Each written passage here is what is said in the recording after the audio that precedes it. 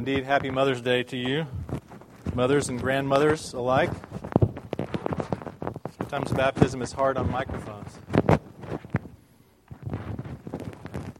This morning, along with celebrating Mother's Day and acknowledging our mothers and the blessings and goodness that they are to us, I want to also acknowledge, as a little bird told me this morning and reminded me of this little bit of information within our congregation, tomorrow, not today, but actually tomorrow, is the day on which Cy and Alice Shear will celebrate their 65th wedding anniversary. And if I remember from last year, Alice said that was only because they got married when she was 12 years old, maybe? And again, I don't believe that. But Cy and Alice, your blessings to us all. Congratulations. If you have a Bible, you can open it to Hebrews chapter 2. That's where we'll be this morning. And if you're visiting with us, then you might know that we're working our way through the book of Hebrews. We've been doing that just for a couple of weeks now. And we're in Hebrews chapter 2 this morning. These people, these Christians who are Jews, Hebrews, are not seeing things straight. They have circumstances pressing them on all sides and have numerous reasons of temptation to abandon Christianity, to abandon what they profess to believe in Christ. And so this writer, this friend, this theologian gives to them a sermon in writing, a sermon on paper to help them to see more clearly. And what he wants them to see, of course, is Jesus. And this is what he writes in Hebrews 2, beginning in verse 5. For it was not to angels that God subjected the world to come, of which we are speaking. It has been testified somewhere. What is man that you are mindful of him, or the Son of Man that you care for him? You made him for a little while lower than the angels. You have crowned him with glory and honor, putting everything in subjection under his feet. Now, in putting everything in subjection to him, he left nothing outside his control. At present, we do not yet see everything in subjection to him. But we see him, who for a little while was made lower than the angels, namely, Jesus, crowned with glory and honor because of the suffering of death, so that by the grace of God he might taste death for everyone. For it was fitting that he, for whom and by whom all things exist, in bringing many sons to glory, should make the founder of their salvation perfect through suffering. For he who sanctifies and those who are sanctified all have one source. That is why he's not ashamed to call them brothers, saying, I will tell of your name to my brothers. In the midst of the congregation I will sing your praise. And again, I will put my trust in him. And again, behold, I and the children God has given me. Since therefore the children share in flesh and blood, he himself likewise partook of the same things, that through death he might destroy the one who has the power of death, that is, the devil, and deliver all those who, through fear of death, were subject to lifelong slavery. For surely it is not angels that he helps, but he helps the offspring of Abraham. Therefore, he had to be made like his brothers in every respect, so that he might become a merciful and faithful high priest in the service of God, to make propitiation for the sins of the people. For because he himself has suffered when tempted, he is able to help those who are being tempted. The grass withers and the flowers fade, but the word of our God stands forever. O Lord, we pray again, as we always do, that you would grant to us your Spirit. Give us eyes to see and ears to hear and hearts to believe that this is your good news in your gospel. We pray in Jesus' name. Amen. You may be seated.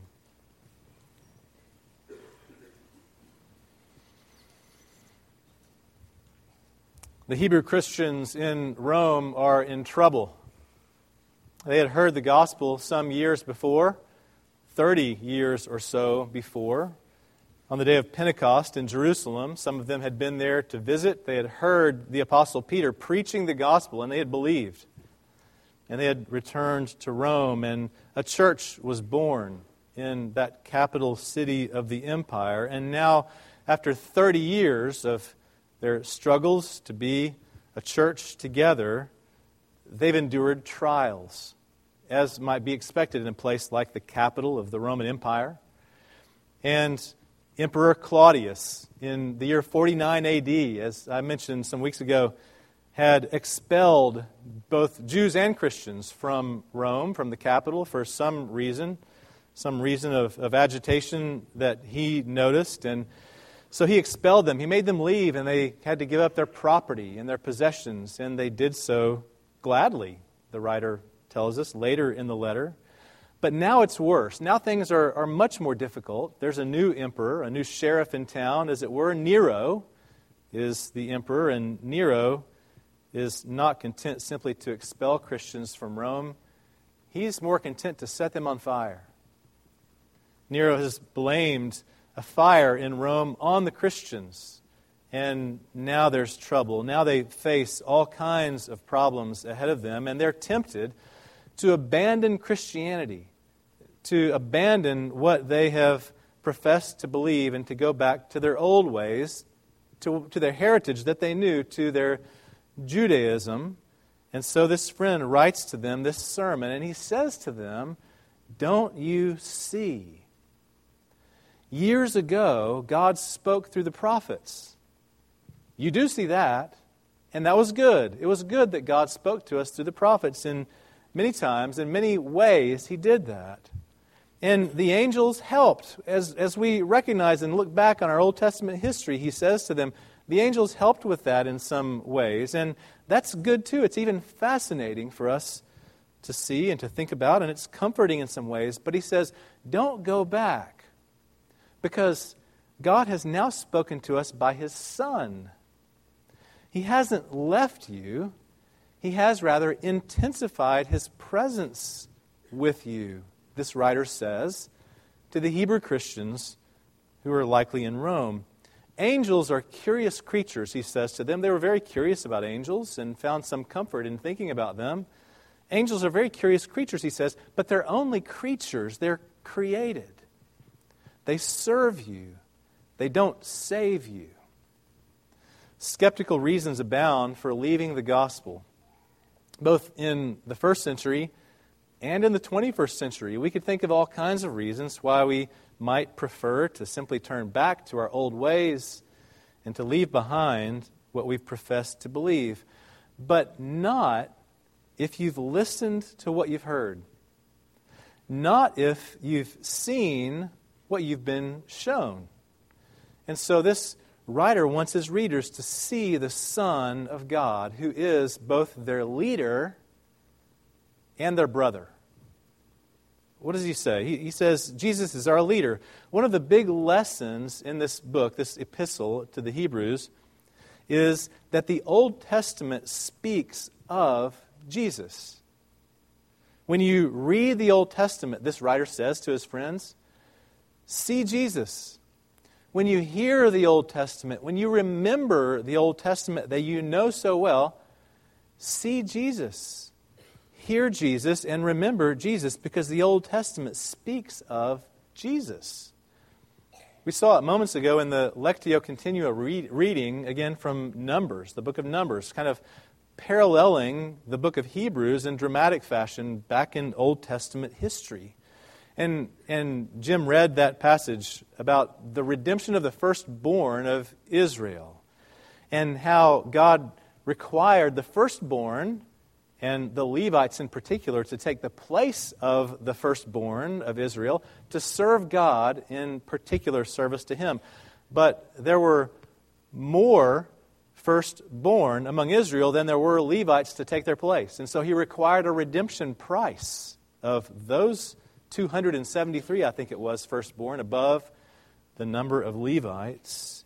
And that simply foreshadows the fact that Jesus would come as a ransom for many, as a redemption price, as the firstborn leader of redemption for us.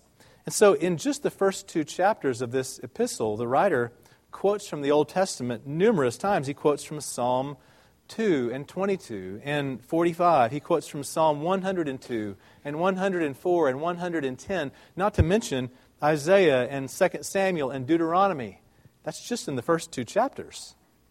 And now he quotes from another psalm to show that Jesus is our leader. And he leads us in our vocation, he says to them. Now, angels, they're curious about. And so he has to clarify to them, again, it wasn't angels that God, and he continues, angels were curious to them because the first century Jews could look back on the Old Testament and see things like in the book of Daniel, where the great angels Michael and Gabriel are referred to as doing battle with the prince of Persia or the prince of Greece. And so the Jews might have thought that angels had the role, the responsibility of governing over civil affairs, over the affairs of men. But this writer says, no. He says, no, it was not to angels that God subjected the world to come. And so again, he goes to the Old Testament and he says, it has been testified somewhere. Now, you have to recognize, at this point, he's almost tongue-in-cheek. He's kind of joking with his friends, sort of, because he's quoted from the Old Testament so many times already, and he knows that they know their Old Testament. And so he says to them, and by the way, somewhere, somebody testified, and then he quotes Psalm 8. They all knew Psalm 8. Psalm 8 is one of the most recognizable psalms in the Psalter. And so he quotes from Psalm 8. Psalm 8 reflects on mankind's created vocation, which is to govern creation. And expanding a little bit on what he quoted, this is what Psalm 8 says. When I look at your heavens, O Lord, the work of your fingers, the moon and the stars, which you have set in place, what is man that you're mindful of him, or the son of man that you care for him? You made him for a little while lower than the angels. You have crowned him with glory and honor, putting everything in subjection under his feet. King David wrote that psalm, and as he wrote that psalm, he was recognizing himself in comparison with the creation, or in contrast, rather, and he's recognizing that he, as a mere man, as a mere shepherd of sheep, and even less than that, as the youngest son of a large family, he's recognizing that it's remarkable that he, as this mere creature, has been placed by God to be king over God's people. And David marvels at that. David is representative of all of humanity, really. All men and women who, made in the image of God, are royalty with dominion over the works of God's hands. Psalm 8 is really just a reflection on Genesis 1, verses 26 to 28, where God gives the first man and woman dominion over all that they could see, over all of the creation that God had made. And this writer to the Hebrews had, of course, a broader theological lens than David did in reflecting on it. He had an additional 1,000 years of history to look back and interpret. And so that's what he does. So he continues in verse 8. He begins to interpret. He says, now in putting everything in subjection to him, he, that is God, left nothing outside of man's control. And then he has this moment of direct honesty. At present, we don't yet see everything in subjection to him, do we? Have you ever been frustrated by your work before? Surely you have. Have you ever failed in your particular responsibilities and been called out for it? Have you remembered the struggle when you were trying at that stage of life to figure out what your life was going to be all about? What was your calling in life going to be? Maybe you're there now even, trying to figure it out. What am I going to be when I grow up? What is my life's purpose? I don't know. I get confused about that. Have you ever seen that no matter how hard you scramble in your daily life, that disarray always seems to prevail? Is it that way in your house too? Surely it is. I mean, we all recognize that it's that way. It is Mother's Day after all, right? And so it's appropriate to think about how our mothers struggle with the effort to bring governing control in our world, and yet disarray prevails. In our house, one of Mary's favorite things is to create a quote board. And it's something that kind of carries over from our college experience of some of her roommates. A quote board of funny quotes that people say in the house. Things that, out of context, make no sense at all.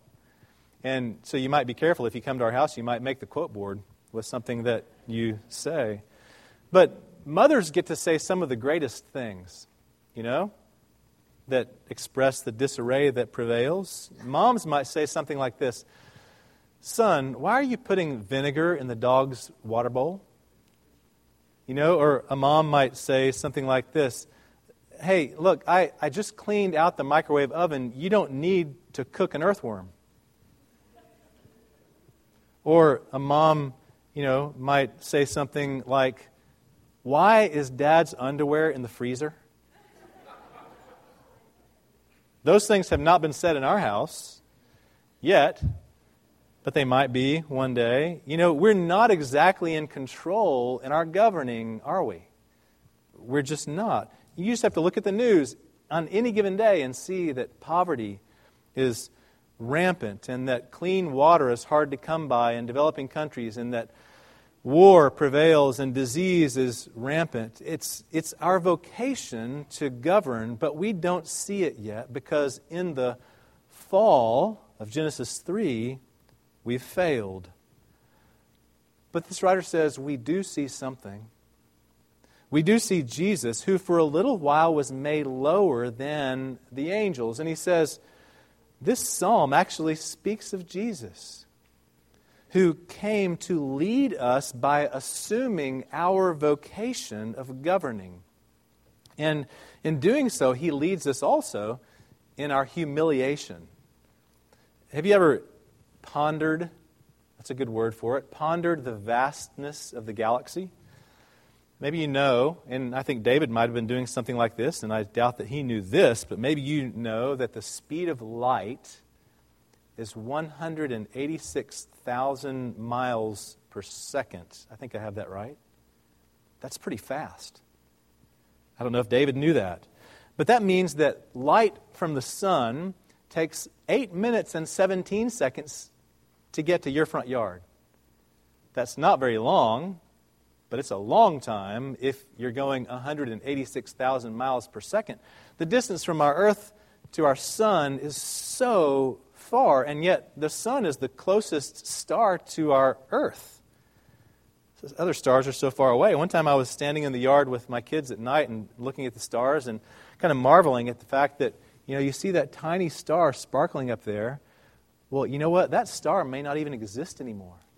Because in the time, the weeks, the months, the years even that it took for the light from that star to get to our front yard, that star may have burned out and extinguished. You may be looking at something that doesn't even exist because it's so far away. The galaxy is vast, and I think David was pondering that as he wrote this psalm, and considering all of this, he said, "What is man, O God? How humble is man that you give him such dominion?"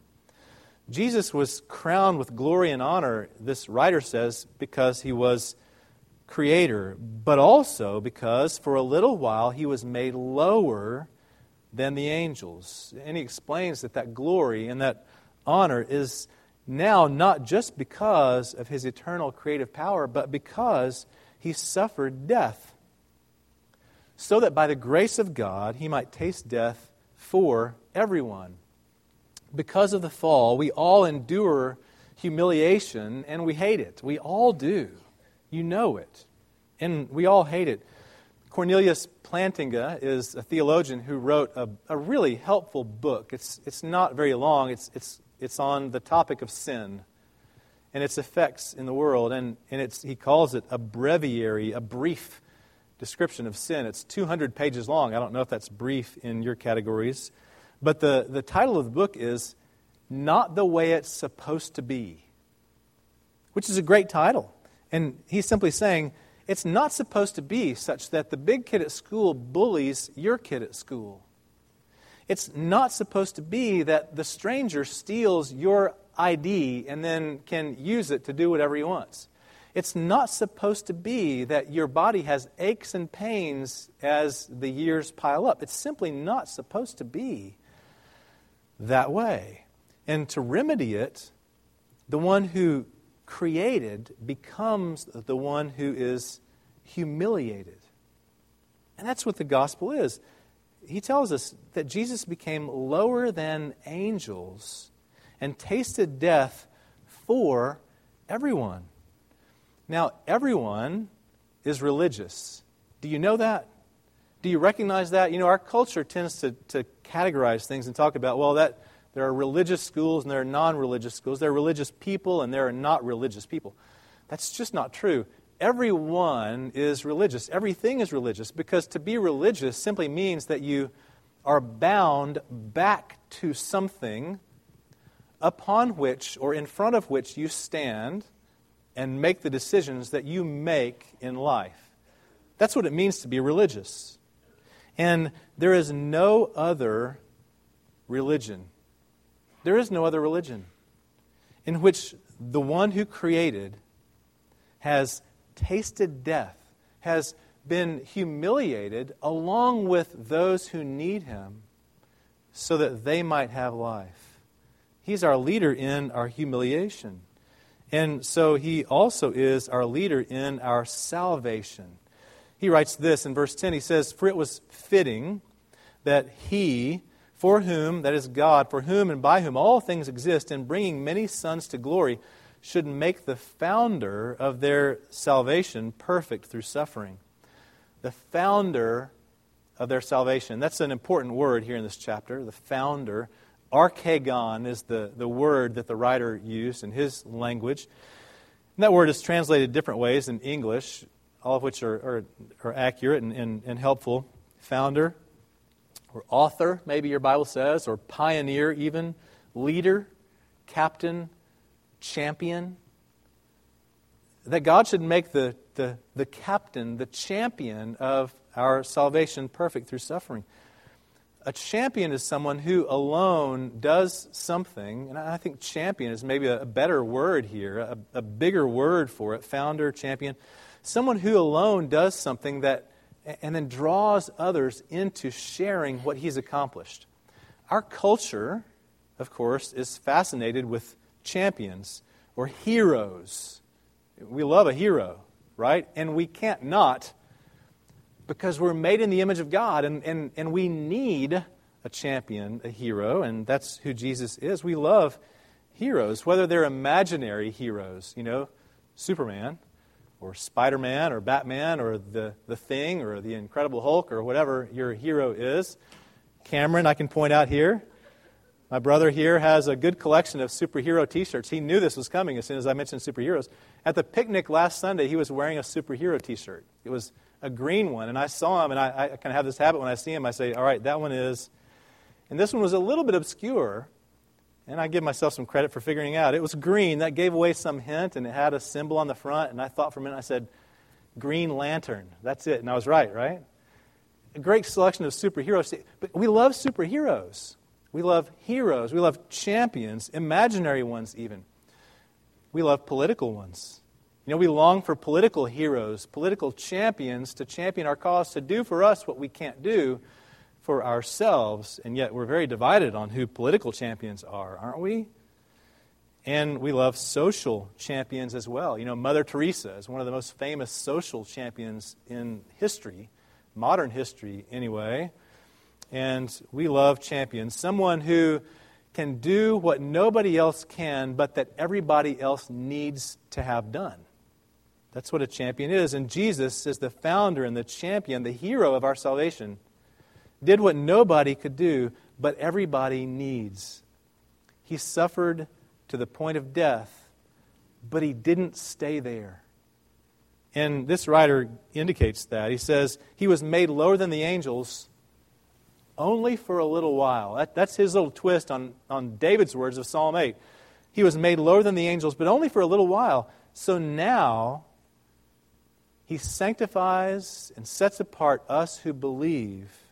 He leads us as our champion, our hero of our salvation. But He's not just our leader, this writer says. He's also our brother. He's our brother. If the big issue, the big lesson that we see in Hebrews is that Jesus is in the Old Testament, that it speaks of Him, then a corollary to that is to recognize Jesus for who He actually is. He's our leader, but He's also our brother. He says, He who sanctifies and those who are sanctified all have one source, that is one origin. That's why He's not ashamed to call them or to call us brothers. And He shows that He is that in His feeling of our need. You know, God could be ashamed of us. He could, couldn't He? There are lots of reasons why He could be, but He's not. Why not? Why is He not ashamed of us? Plenty of reasons He could be, you know, and sometimes we even try to avoid casting that shame because we are so sensitive to it. I don't have on my car any Christian symbols. I don't have a bumper sticker that says that I'm a Christian. I don't have an ichthus fish. I don't have a large ichthus fish with an open mouth eating the Darwin ichthus fish or whatever, you know. I don't have that on my car. Not that I'm ashamed to call myself a Christian or a creationist even, for that matter. But really it's more because I'm not so sure that I'm up to it.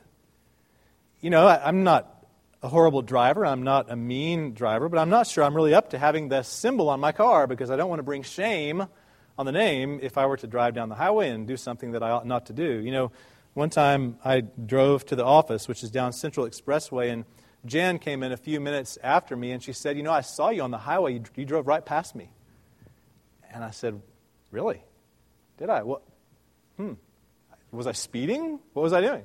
She said, you weren't doing anything wrong. But you passed me. I said, you drove right by. And do you ever wonder that? What do people see you doing in your car? I don't have a symbol there because I might be kind of ashamed to bring shame on the name of Jesus were someone to see me doing what I ought not to do. He's not ashamed of us because He knows what we need. And He says it in verse 12. This is an interesting quote. He quotes from Psalm 22. He says, He's not ashamed to call us brothers, saying, I will tell of your name to my brothers in the congregation. I'll sing your praise. Now, David, again, wrote this Psalm 22. And it's an interesting psalm because David is working through his own struggle. He's writing about how men around him are scorning him and mocking him. He's got threats abounding on every side. He even writes poetically that his bones are out of joint and his heart is melting. David is crying out in distress. And Jesus quotes this psalm on the cross when He says, my God, why have you forsaken me? But then David goes on to say, but you, O God, deliver me. And so I will tell your name, God, to my brothers, that is to us. And this writer puts those words in the mouth of Jesus. In other words, Christ sings of God to us. He says, I'll sing of you in the congregation. He sings to us because we need God. And then verse 13, he builds on it a little bit. He quotes from Isaiah 8. Just a quick little quote there. What does he say there? I'll put my trust in God. I and the children He's given me. Israel, at that point in Isaiah 8, just a little quotation. Israel was threatened by an enemy, and Isaiah the prophet declares his trust in God, and he says, I'll put my trust in God, I and the children God has given to me. Now this writer brings that quote into this context, and the hint is clear, isn't it? Christ, our brother, feels our need to trust God. He did it first as He hung on the cross, and now so must we. He also is our brother in that He shares our nature. What does he write in verse 14? Since therefore the children share in flesh and blood, He Himself likewise partook of the same things, that through death He might destroy the one who has the power of death, that is, the devil. My cell phone got washed out recently. I left it in the pocket of my blue jeans and ran it through the washing machine. It was a brand new cell phone. It was kind of a bummer.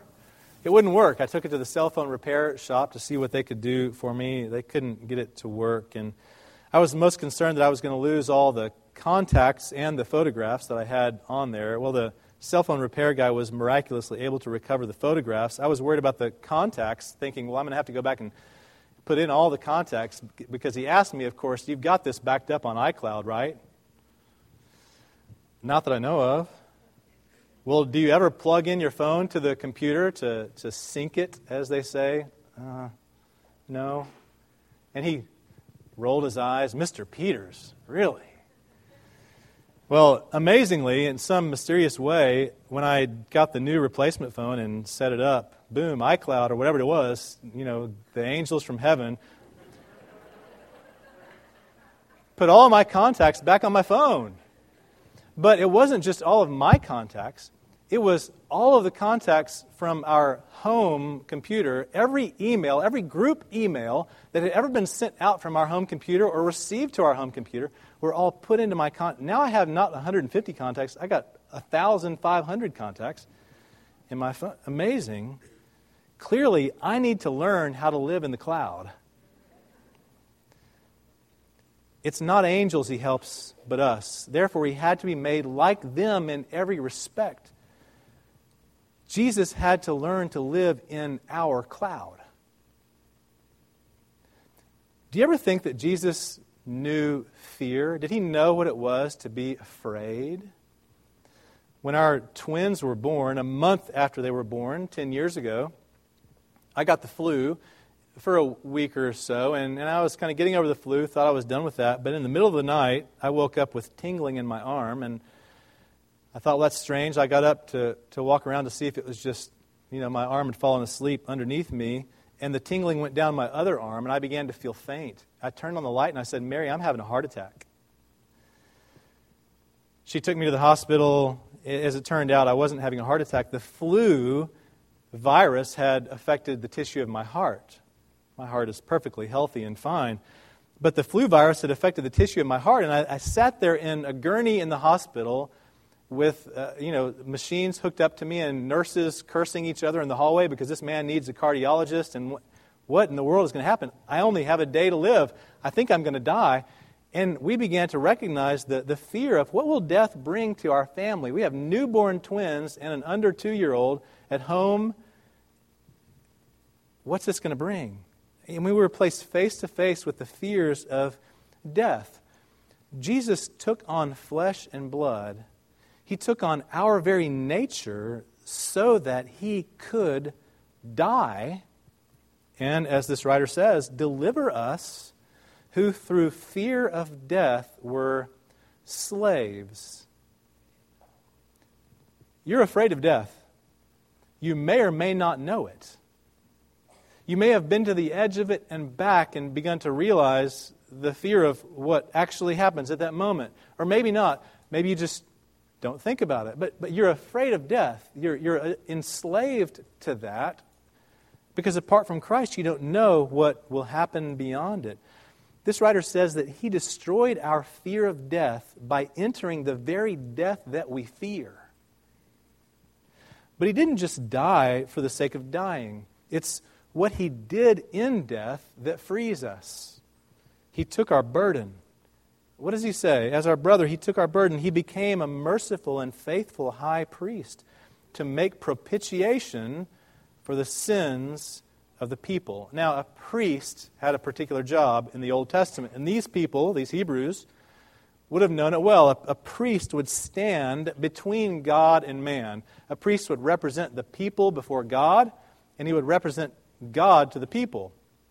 He would stand between them, and he would make sacrifices for their sins. And propitiation is a big theological word here that he uses, but it's an important word because a propitiation is a sacrifice that removes wrath. For instance, in our little world, if a man forgets his anniversary, say, just for the sake of argument, if Cy Shear tomorrow forgot that it was his 65th wedding anniversary, he won't. He wouldn't. He didn't need me to remind him. But if he did, just say that he did. If he forgot, and the next day came around and Alice said to him, "Hey, Cy, do you know what yesterday was?" And he said, "Oh, yeah." At that point, after 65 years, it's not like it's the 5th anniversary, it's their 65th. Cy would have to go out and get not 24 roses for Alice. He'd have to go out and get 2,000 roses for Alice as a propitiation for his sins, right? To remove the wrath that would surely be there. I can't imagine Alice being wrathful in that way, but that's what propitiation is. It's a sacrifice that removes wrath.